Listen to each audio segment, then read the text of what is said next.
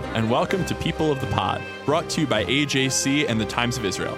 Each week, we take you beyond the headlines and help you understand what they all mean for Israel and the Jewish people. I'm your host, Seffi Kogan. And I'm Manya Brashear Pashman.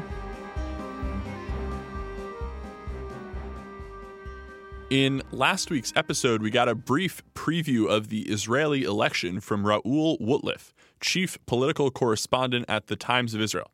This week, Raoul rejoins us to help us navigate the complicated results and what they mean for Israel's future. Raoul, thank you so much for joining us.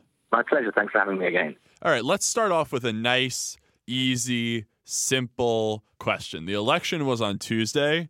We're speaking on Wednesday evening Israel time. Surely you can tell us which party won the election. Well, Seffi, that would be it would seem to be an easy question after an election, but in fact, we won't know that answer for a number of weeks, maybe even months. And in fact, we might never get an answer because we may even be forced into third elections in Israel.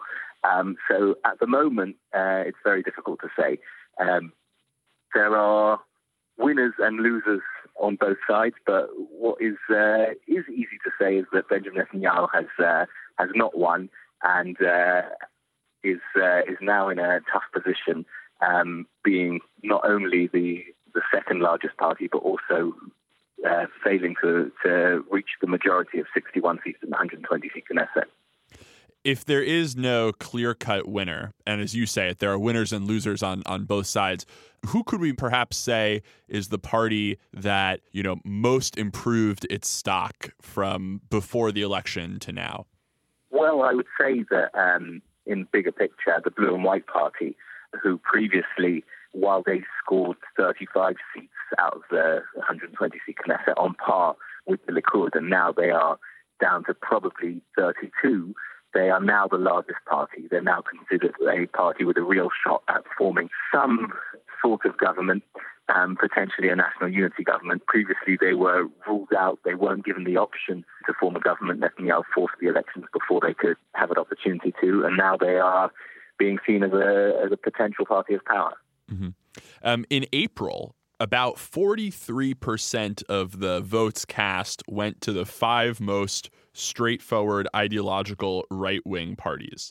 This week, though those parties have merged and morphed into just three lists, they only got about 34% of the vote. That's a difference of 10 seats in the 120-seat Knesset. Where did all those right-wing votes go? Well, it's a very good question. And we see in every election various votes moving across the board. Yisrael Beitenu, the party of Avigdor Lieberman, is one of the parties that can certainly be described as a winner here. And they've gone from 5 seats to 9 seats, which is a huge swing. They've certainly taken some of those votes that were lost from the right-wing bloc. According to the way the votes are split up, it doesn't necessarily mean that there were less voters. I have to take a specific look, and we'll see those final numbers in the coming days when the final results, including all the votes of diplomats around the world, and soldiers and people that voted in hospitals and prisons. Once those are counted, we'll be able to look at the exact numbers. But there's also other parties doing better that have changed the percentages slightly. So we saw both ultra-Orthodox parties, Shas and UTJ, slightly increase their percentage of the vote. And we primarily saw a huge bump in the vote for the Arab parties, much stronger turnout, and then going from 10 seats to 13. Mm-hmm. Doubtless one of the winners would be the Joint Arab List, the conglomerate of 4 different Arab parties. They had a much improved showing, and I've seen projections ranging from 13 seats all the way up to actually 15 seats, which would be quite a lot. Perhaps even, I think, a new high watermark for the Arab parties. I think the largest they've ever had was 13. What will that increased strength for the Arab Party, what will that mean in the coming negotiations and in the new Knesset? Well, we see in Israeli politics a general rough split, you could say down the middle of the right-wing parties allied with the ultra-Orthodox parties and the left-wing parties and the Arab parties. Now, I don't say they're allied together because there's never been such an alliance, and the Arab parties have never joined the government. In the current situation, with the ultra-Orthodox parties allying with the right, it means that the right almost always have a majority. On the other side of the political spectrum, the Arab parties have been more or less delegitimized from being able to sit in any government, and therefore there's no natural bond between the left and the Arab parties. We're unlikely to see a huge shift in this election, but we will see a much bigger impact of the Arab parties. Not only because they're now the third largest party, which means they could potentially become the party that leads the opposition, but also because of their ability to push the Blue and White Party and the other left-wing parties with them over that 61 mark.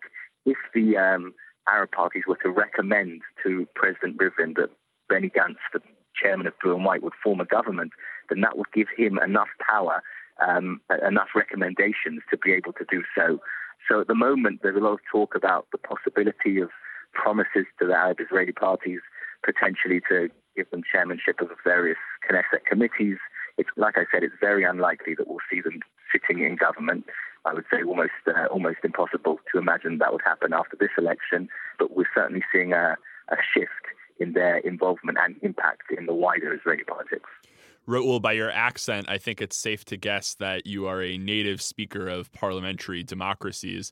For our listeners who might not be, what happens now? And here I don't mean, who will end up on top, who's in, who's out. I literally just mean what happens now? You're talking about 61 seats and chairmanships and portfolios. So what's the next step? How do we go from the election results to a new government? Well, in fact, in Israel, there are really three stages to an election, and what we've seen is just the first, the public vote. At the end of the public vote, we find out how many seats each Knesset party has. The second stage is where all of those parties go and meet with the president of Israel, who has the discretion to choose the leader of one of those parties, in fact, a member of one of those parties, to form a coalition. And in that second stage, each of those parties recommends to the president who they think should be the person to form the coalition. And there's no exact set-in-law prescription of what the president has to do based on those recommendations, but it's generally been understood that if one party were to get the recommendation of 61 MKs, and again, that's 61 out of 120, so therefore a majority, then they would be given the first shot at forming a coalition. We currently don't have any party or any bloc that will have 61 MKs. So in lieu of a majority, it would seem that the party that is the largest party would be given the opportunity to form the coalition first. And that's what we may end up seeing. After that section, as I said, that's the second stage of an Israeli election, when the president has given the mandate to form a government to one of the MKs, the third stage is the coalition negotiations, where the parties will meet and decide on the what sort of government they want, which ministerial portfolios are going to go to who, and then they will sign coalition agreements. And eventually, if they manage to, 61 MKs will vote in favour of the new government. Those are the three stages. We've just finished the first. The second stage is set to begin next week.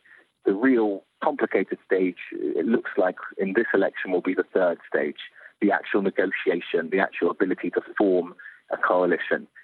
Who's going to be able to do that, we're yet to see. One final question to close with. Last week, you told us when you were previewing the election that you are the reigning champion since April of the betting pool in the Times of Israel newsroom. Did you pull out another victory? Well, the final results are yet to come in. I'll start with saying that at the moment, it looks like I'm one seat behind one of our deputy editors at the Times of Israel, Gavin, and we're yet to see whether I might just push ahead, end up winning the pool again, and like I said, in my eyes, justifying my role as the political correspondent.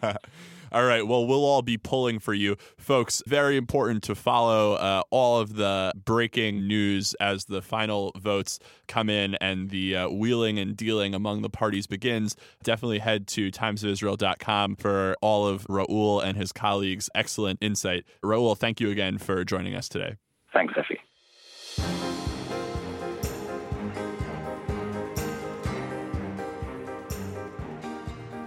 From 2009 to 2017, Sarah Hurwitz worked in the White House, serving as head speechwriter for First Lady Michelle Obama and as a senior speechwriter for President Barack Obama. Senior advisors to the president aren't known for having much spare time, and yet, during those years, Sarah also went on a personal spiritual journey, discovering a connection to Judaism that she had never felt before.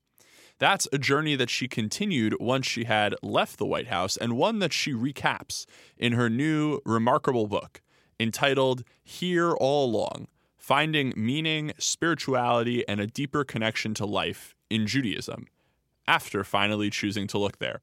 Sarah and I spoke this week on People of the Pod. Sarah, thank you so much for joining us. My pleasure. It's great to be here.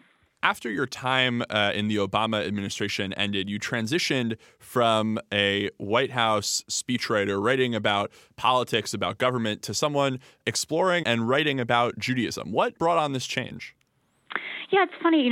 When I was in the White House, I broke up with a guy I'd been dating, and I was just looking to fill my time. And I happened to get an email newsletter from the local JCC about an Intro to Judaism class. And I'd grown up with very little Jewish background, didn't have much of a Jewish practice. But I sort of signed up for the class on a whim, and I was blown away by what I found. I think if your only points of contact with Judaism are two high holy day services that you don't really understand and kind of a lifeless Seder, you don't necessarily think that Judaism has a lot of wisdom to offer you about how to be a good person and how to find spiritual connection and how to lead a meaningful life. But in this class, I discovered that Judaism provided all of that. And so I started taking additional classes. I started reading hundreds of books. I studied with rabbis. And I really struggled to learn about Judaism. The options were either these kind of intro books that were very nuts and bolts or these really sophisticated academic books. And I just decided, I'm a speechwriter. Maybe I'll try to write the book that I wish I'd had 5 years ago that kind of gave me both the basics about Judaism, but also unearthed some of its deeper insights to really inspire me and excite me to learn more. So that's really what my book is. One of those old saws about writing is that you should, write what you know. And you're someone who's had this really incredibly successful career in politics, in speechwriting, and the book is not about politics. Why did you choose to make that decision? It's funny, when I was asking for advice about what I should do next after the White House, and I told someone, I think I want to write this book on Judaism, she said, oh, no. First write a book about politics, and then you can write that weird book. But, the truth is, I spent 5 years learning and studying, and I really struggled. It was very, very hard to put together the contours of Judaism for myself. Just a phrase like, the rabbis said X. Okay, who are the rabbis? Oh, okay, when the Romans destroyed the temple in the year 70, I'm sorry, the temple. Oh, right. So we used to make sacrifices at a temple in Jerusalem. Whoa, what? We were sacrificing animals. Why? Well, the Torah says, it's like, okay, what exactly is the Torah? Who wrote it? Where is it from? Just the simplest phrases that we so casually toss off have thousands of years of history behind them. And, it took me about 500 hours of learning before I could really begin to learn deeply. And I wanted to save people that time, right? I wanted people who are looking to connect more deeply with their Judaism, people who aren't Jewish but are just curious about Judaism. I wanted to kind of save them those hundreds of hours and give them what they needed so that they can then start learning deeply for themselves. Your searching or finding process, that you spoke about when you came closer to Judaism, that took place while you were working in the White House. And one thing that I'm wondering, did you see a difference in your work product between before and after, you began that learning experience? Did you find yourself invoking scripture more or using kind of religious themes more in your writing? No, it definitely didn't change my work product. But what it did change is that it made me recognize how much Jewish values inform, my career in public service. If you just take the core Jewish idea from the Torah that we're all created in the image of God, which you don't have to believe in God to understand what that means, which is that we're all infinitely worthy and totally equal and completely unique, which Rabbi Ritz Greenberg calls those the three inalienable dignities. Mm-hmm. It's based on an ancient Jewish text. And beginning to learn about that core idea, I thought, wow, this is the idea that animates every speech I've ever written. Like when Mrs. Obama was talking about educating girls around the world who don't have a chance to go to school, she would talk about how each of these girls has an entire world within them, how these girls are just as worthy as any other child, how each of these girls has this unique, thing to offer the world. And I just thought, wow, I'm beginning to recognize these Jewish values in so much of what I do in politics. So I think it didn't change anything, but it did help me recognize and more deeply understand why I was doing what I was doing in public service. In the book, you write about how you believe that Judaism is in a pivotal moment of transition, of transformation. Tell us more about that and where you see Judaism going. Sure. So, post-emancipation, which was the movement in Europe whereby Jews could become actually more integrated into secular society, Jews have left these insular ghettos for the most part and have begun becoming, assimilated into broader society. So we no longer live in isolated communities where we all lead a Jewish life, right? Where we're just all doing the same practices, eating the same foods. Instead we're assimilated into the broader society. And in America, that's meant in some ways that we've kind of tried to make Judaism into an American-style religion, right, with like a Sunday school and a once-a-week worship and this and that. And, it's a little bit of a challenging fit to do that because I think Judaism, as it's been conceived for the past 2,000 years, is more of a way of life. It's not just a religion. It's actually an entire way of life. And so I think we're still struggling post-emancipation to figure out what does it mean to be Jewish. As far as I see it, I think the biggest challenge for us going forward is going to be Jewish literacy. It's going to be actually knowing something about Judaism. Because what I found is that when I didn't really know anything about Judaism, it just struck me as incomprehensible and kind of dull and rote. But once I started learning, I began to realize just how incredibly powerful and relevant and wise so much of Jewish tradition and ethics is today. But, you can't really know that unless you start learning. And so I think, so many of us stop learning when we're 13, and then we grow up and we kind of pass on that same 13-year-old Judaism to our kids. And I think we're kind of at the point where we're going to have to grow up and actually start learning about Judaism as an adult, which is where I think you begin to unearth some of the deeper insights that you don't see as a kid. That resonates with me so deeply. I mean, I talk with my friends sometimes about, it's not a question of who's a good Jew, who's a bad Jew, but in much the same way as, you're not fully accessing your Americanness if you are not engaging with, Mark Twain and Frederick Douglass. You're not accessing your Judaism as fully as you could be if you're not engaging with our canon, with our texts, with our teachings. I mean, exactly, right? I think if someone said, my 7th grade history class was so boring and lame, all those dumb worksheets. I just stopped learning American history after that because it was just so dumb. Yikes, that's not acceptable. I think also if you stop learning at 13 and you kind of just attend services twice a year, you can look at the Jewish prayer book and you can think, well, Judaism seems to think that God is a man in the sky who rewards us when we're nice and punishes us when we're naughty and controls everything. And I think for many of us, including me, it's a very challenging theology. I can't buy that. I just look around at daily life and I can't buy that. And if that is true, then I'm not interested in believing in that kind of God. But Judaism actually offers wildly sophisticated theology and spirituality, but you got to do some learning. There are Jewish mystics who say that God is everything. You're God, I'm God, we're all one, we're all connected. There's, Martin Buber, who says that God is what arises in deep relationship between two people. When they're fully encountering each other in their very fullest humanity, what comes between them is God. There's Mordechai Kaplan, who says that God is the process by which we become our highest, truest selves. I delve into many of these various Jewish God conceptions in my book, and a lot of people have told me, I had no idea. I just assumed I had to be an atheist because I don't believe in that man in the sky. And it's nope, actually, Judaism provides a lot of really sophisticated and very moving theology and spirituality that I think a lot of Jews would really find resonates for them if they did the learning. Now, Sarah, you write in the book that you find yourself frustrated with the divisiveness around Israel and the Jewish community. What do you think American Jews can do to bridge some of that divisiveness that exists within our community today? Why do you think it is so difficult for us to approach the subject with nuance? Yeah, it's so interesting. No one has ever once said to me, Sarah, what do you think about America? But people all the time say to me, what do you think about Israel? It's people realize America is an entire country. Has hundreds of millions of very diverse people, has all kinds of industries, has a history, has a culture, has languages. And I would just say that the same is true of Israel, right? This is an entire country filled with diverse people. It has a history, a culture, languages, industries. But I know what they're asking, right? When they say, what do you think about Israel? They're saying, what do you think of the modern conflict between Israel and the Palestinians? And I really regret that Israel has become reduced down to this one very difficult conflict.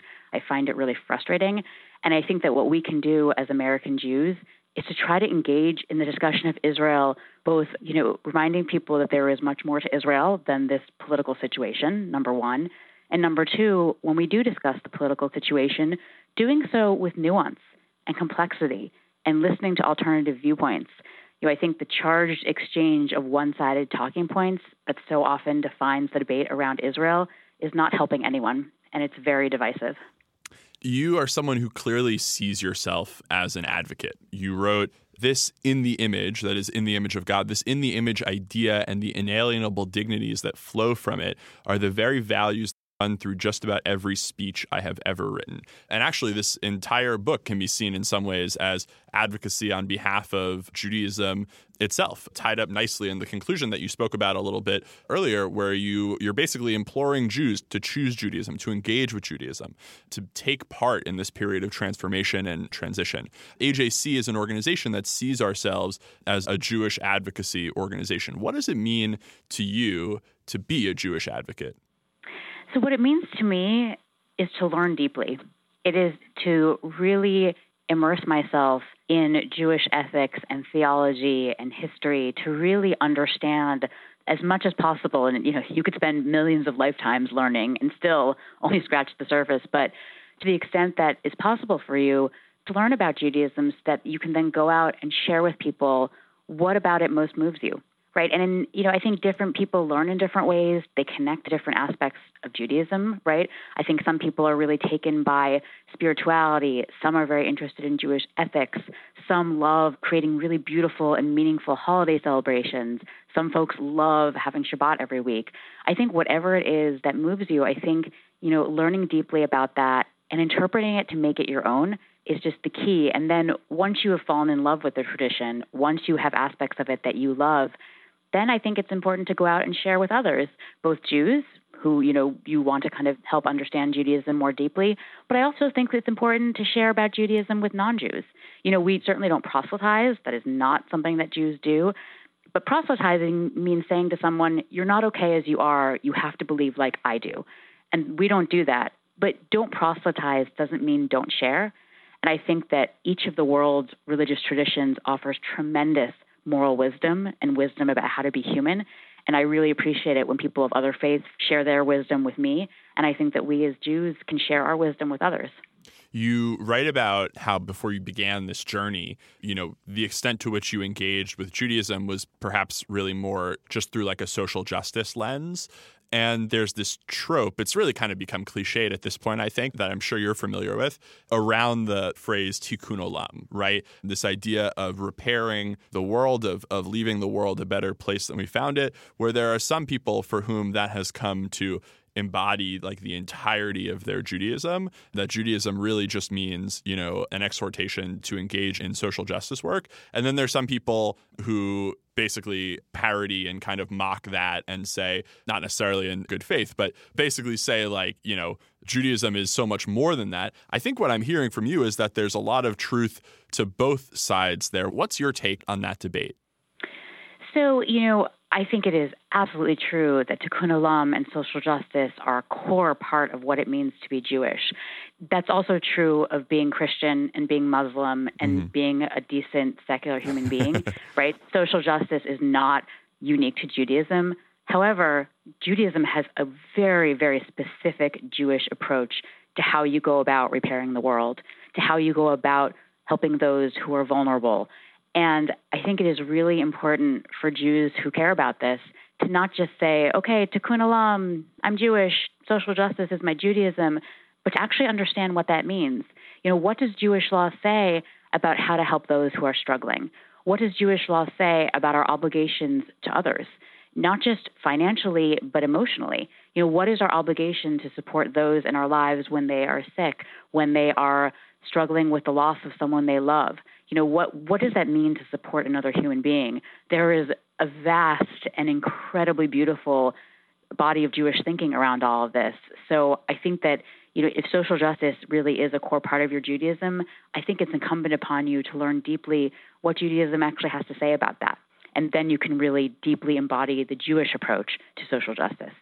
Well, folks, the book is Here All Along, Finding Meaning, Spirituality, and a Deeper Connection to Life in Judaism After Finally Choosing to Look There, available wherever great books are sold. Sarah, thank you so much for joining us on People of the Pod. Thank you. It was a pleasure.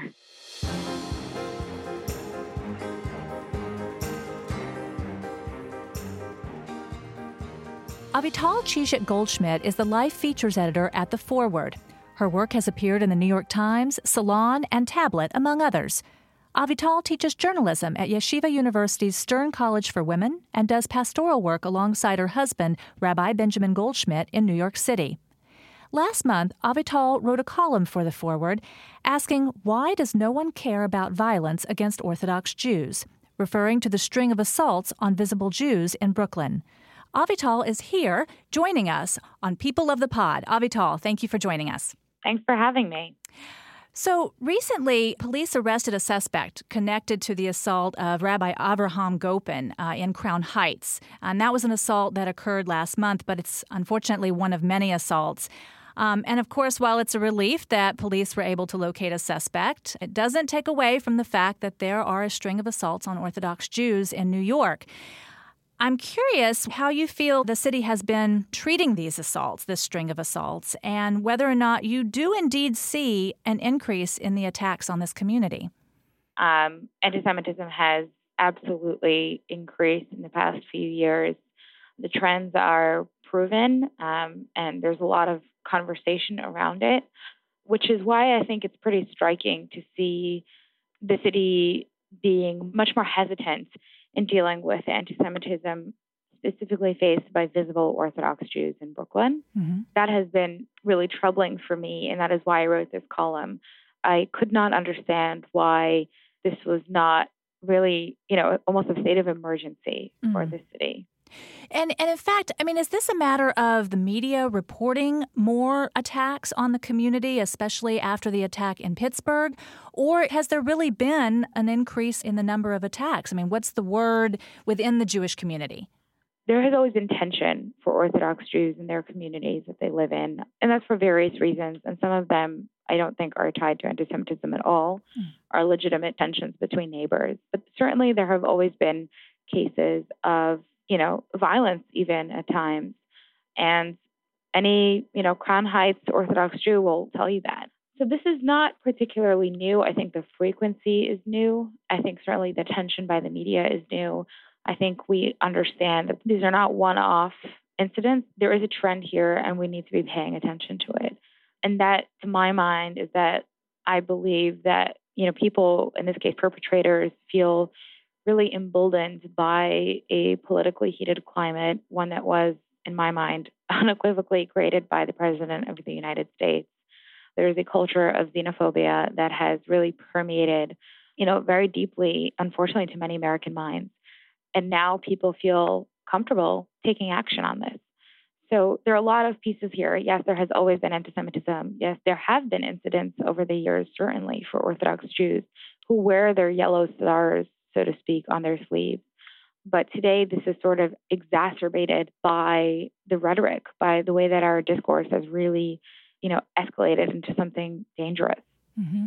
And do you believe this is outside New York City as well, across the country, not just exclusive to the city? According to the statistics, that seems to be the case. New York City will be, because of our, larger population of Orthodox Jews, we will inevitably be the sort of, I think, the front lines when it comes to this. And as I wrote in my column, Orthodox Jews are in the front lines of anti-Semitism. We will always be the first ones attacked because we, again, are wearing our identities on our sleeves. Mm-hmm. So, yes, I do think this is true across the board, but New York City is a sort of just a much more concentrated example. Yeah. So we're talking about the implications of this for the Orthodox Jewish community, but should the Jewish community across the board be concerned about this? Be they secular Jews, be they Reform, conservative? What are the implications for the entire Jewish community, regardless of denomination? Well, certainly anyone who is publicly identifying as Jewish runs a risk. That is certainly true in Europe. We have seen that happening there, which I have also written about in the past. And I don't know, but there is a sort of nagging worry for me that may come here. And that is, identifying publicly as a Jew is not in any way limited to Orthodox Jews, obviously. Jewish institutions, synagogues, schools, community centers are certainly at risk, which has been a conversation since the attack on Pittsburgh. And that is a non-denominational problem. Yeah. You mentioned that the statistics do show that there has indeed been a rise. And indeed, the New York Police Department report in June revealed that there was a 64% increase in hate crimes in the first months of 2019 over the same period last year, and specifically attacks on Jews almost doubled from 58 last year to 110. And earlier this month, Mayor de Blasio announced the opening of a new office for the prevention of hate crimes. What more should be done by this city, New York City, to address the rise in anti-Semitism, if anything more? Yes. Well, I'll just quibble with you there. De Blasio announced that this office for hate crimes was going to be opened back in June at Gracie Mansion. And he promised for it to happen immediately. It took him several months and honestly several attacks later, and quite a bit of outrage for that to really happen quickly. Fair point. So there was a lot of, anxiety, I think, within the Jewish community about making sure that happens, that there is an office, there is someone who is at least officially committed to dealing with this problem. Now, I'm still skeptical of, bureaucratic offices, having real impact. We know Donald Trump has appointed an envoy to anti-Semitism, and I don't really see a change. I don't really see the White House calling out white supremacy. So there is a question of whether these sorts of appointments will do much, but it is appreciated, I think, at least by the Jewish community, that there is some sort of attention being given. I would personally love to see bravery on both sides of the political aisle in the American political system, the courage to call out anti-Semitism and racism, even when it is politically inconvenient for you, even when it is coming from your side. This is something else that I wrote about in my column. I feel very passionately that we cannot only, I work at the Forward, I occupy a sort of more liberal circle. We cannot only call out anti-Semitism when the perpetrator is wearing a Make America Great Again red baseball cap, right? Or is on 4chan spreading, rumors about immigrants. We also need to be able to call them out when it's coming from someone who is saying, death to Israel, right? So that sort of bravery is something that we are not seeing much of, unfortunately, and we really need. Yeah.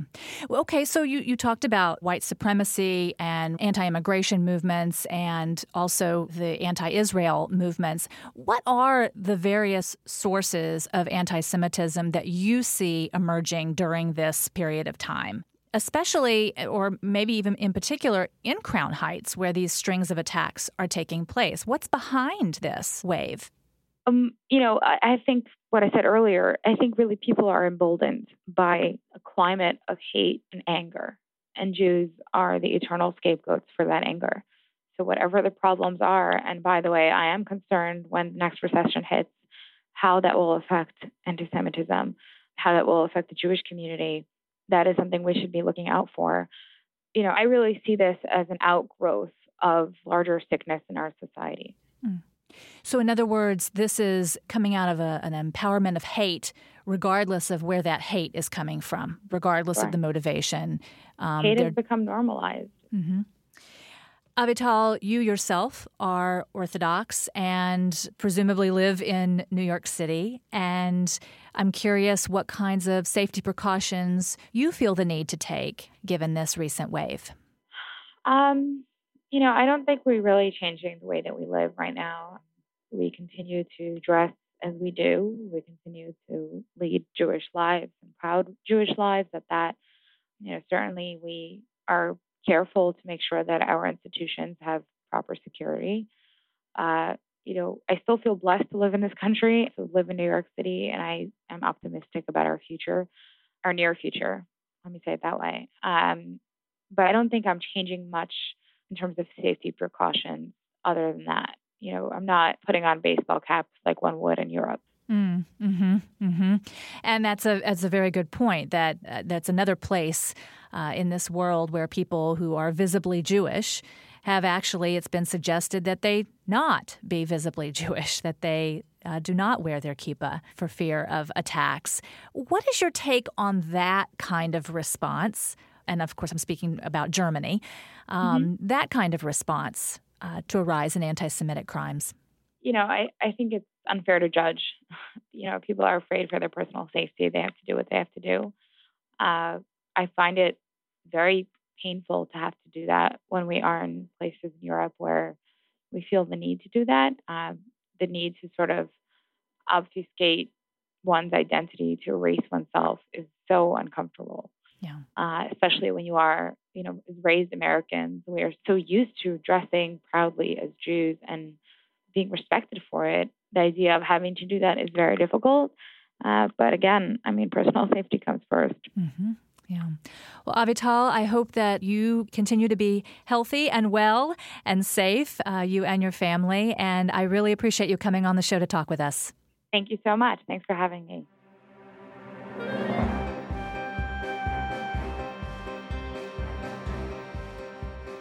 Now it's time for our closing segment, Good for the Jews, where each week I share one final thought about a recent development in the world and try to answer that age-old question. Is it good for the Jews? Democracy. Good for the Jews? Well, it goes without saying that Jews living in democratic countries have been able to flourish as they were unable to for much of Jewish history. For we 21st century American Jews and Jews across the diaspora today, democracy keeps us safe, guarantees our rights, and obligates our elected leaders to reform and do better when that safety or those rights are threatened. But I'm thinking about democracy this week not in the abstract, but specifically in relation to Israeli democracy, which was on display for the second time in 2019. Election Day, or Chag HaDemokratia, the Festival of Democracy, as some call it, is a time to appreciate the incredible improbability of a Jewish democracy. Israel, a Jewish state reborn after 2,000 years in a part of the world that has hardly known democracy, nevertheless has managed to keep one for 71 years and counting. That's no small feat. According to some measures, that makes Israel the 20th oldest democracy in the world. But democracy means more than just having elections, and on that measure, too, Israel gives us cause for celebration. The overtly racist Otzma Yehudit party fell far short of the electoral threshold and so won't even be in the Knesset. At a time when great democracies like France and Germany have seen far-right parties like the National Rally and Alternative for Germany enter their parliaments, this victory for democracy cannot be taken for granted. What's more, Israel's Arab minority turned out in large numbers and appears to have increased their seats in the Knesset over April's totals, another victory for the health of Israeli democracy. Winston Churchill famously said, "Democracy is the worst form of government except all those other forms that have been tried from time to time." Israel's democracy isn't perfect. No, democracy is. And Israel's may be a bit rough around the edges as this do-over election, which may result in yet more deadlock, makes clear. But it is still worth celebrating. And it certainly is. Good for the Jews. You can subscribe to People of the Pod on iTunes, Google Play, or Spotify, or learn more at ajc.org/peopleofthepod. The views and opinions of our guests don't necessarily reflect the positions of AJC and the Times of Israel. We'd love to hear your views and opinions or your questions. You can reach us at peopleofthepod@ajc.org. If you like this podcast, be sure to rate it and write a review to help more listeners find us.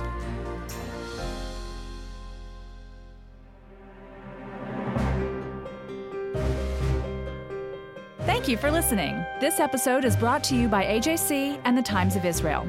Our producer is Kukong Do. Our sound engineer is TK Broderick. Tune in next week for another episode of People of the Pod.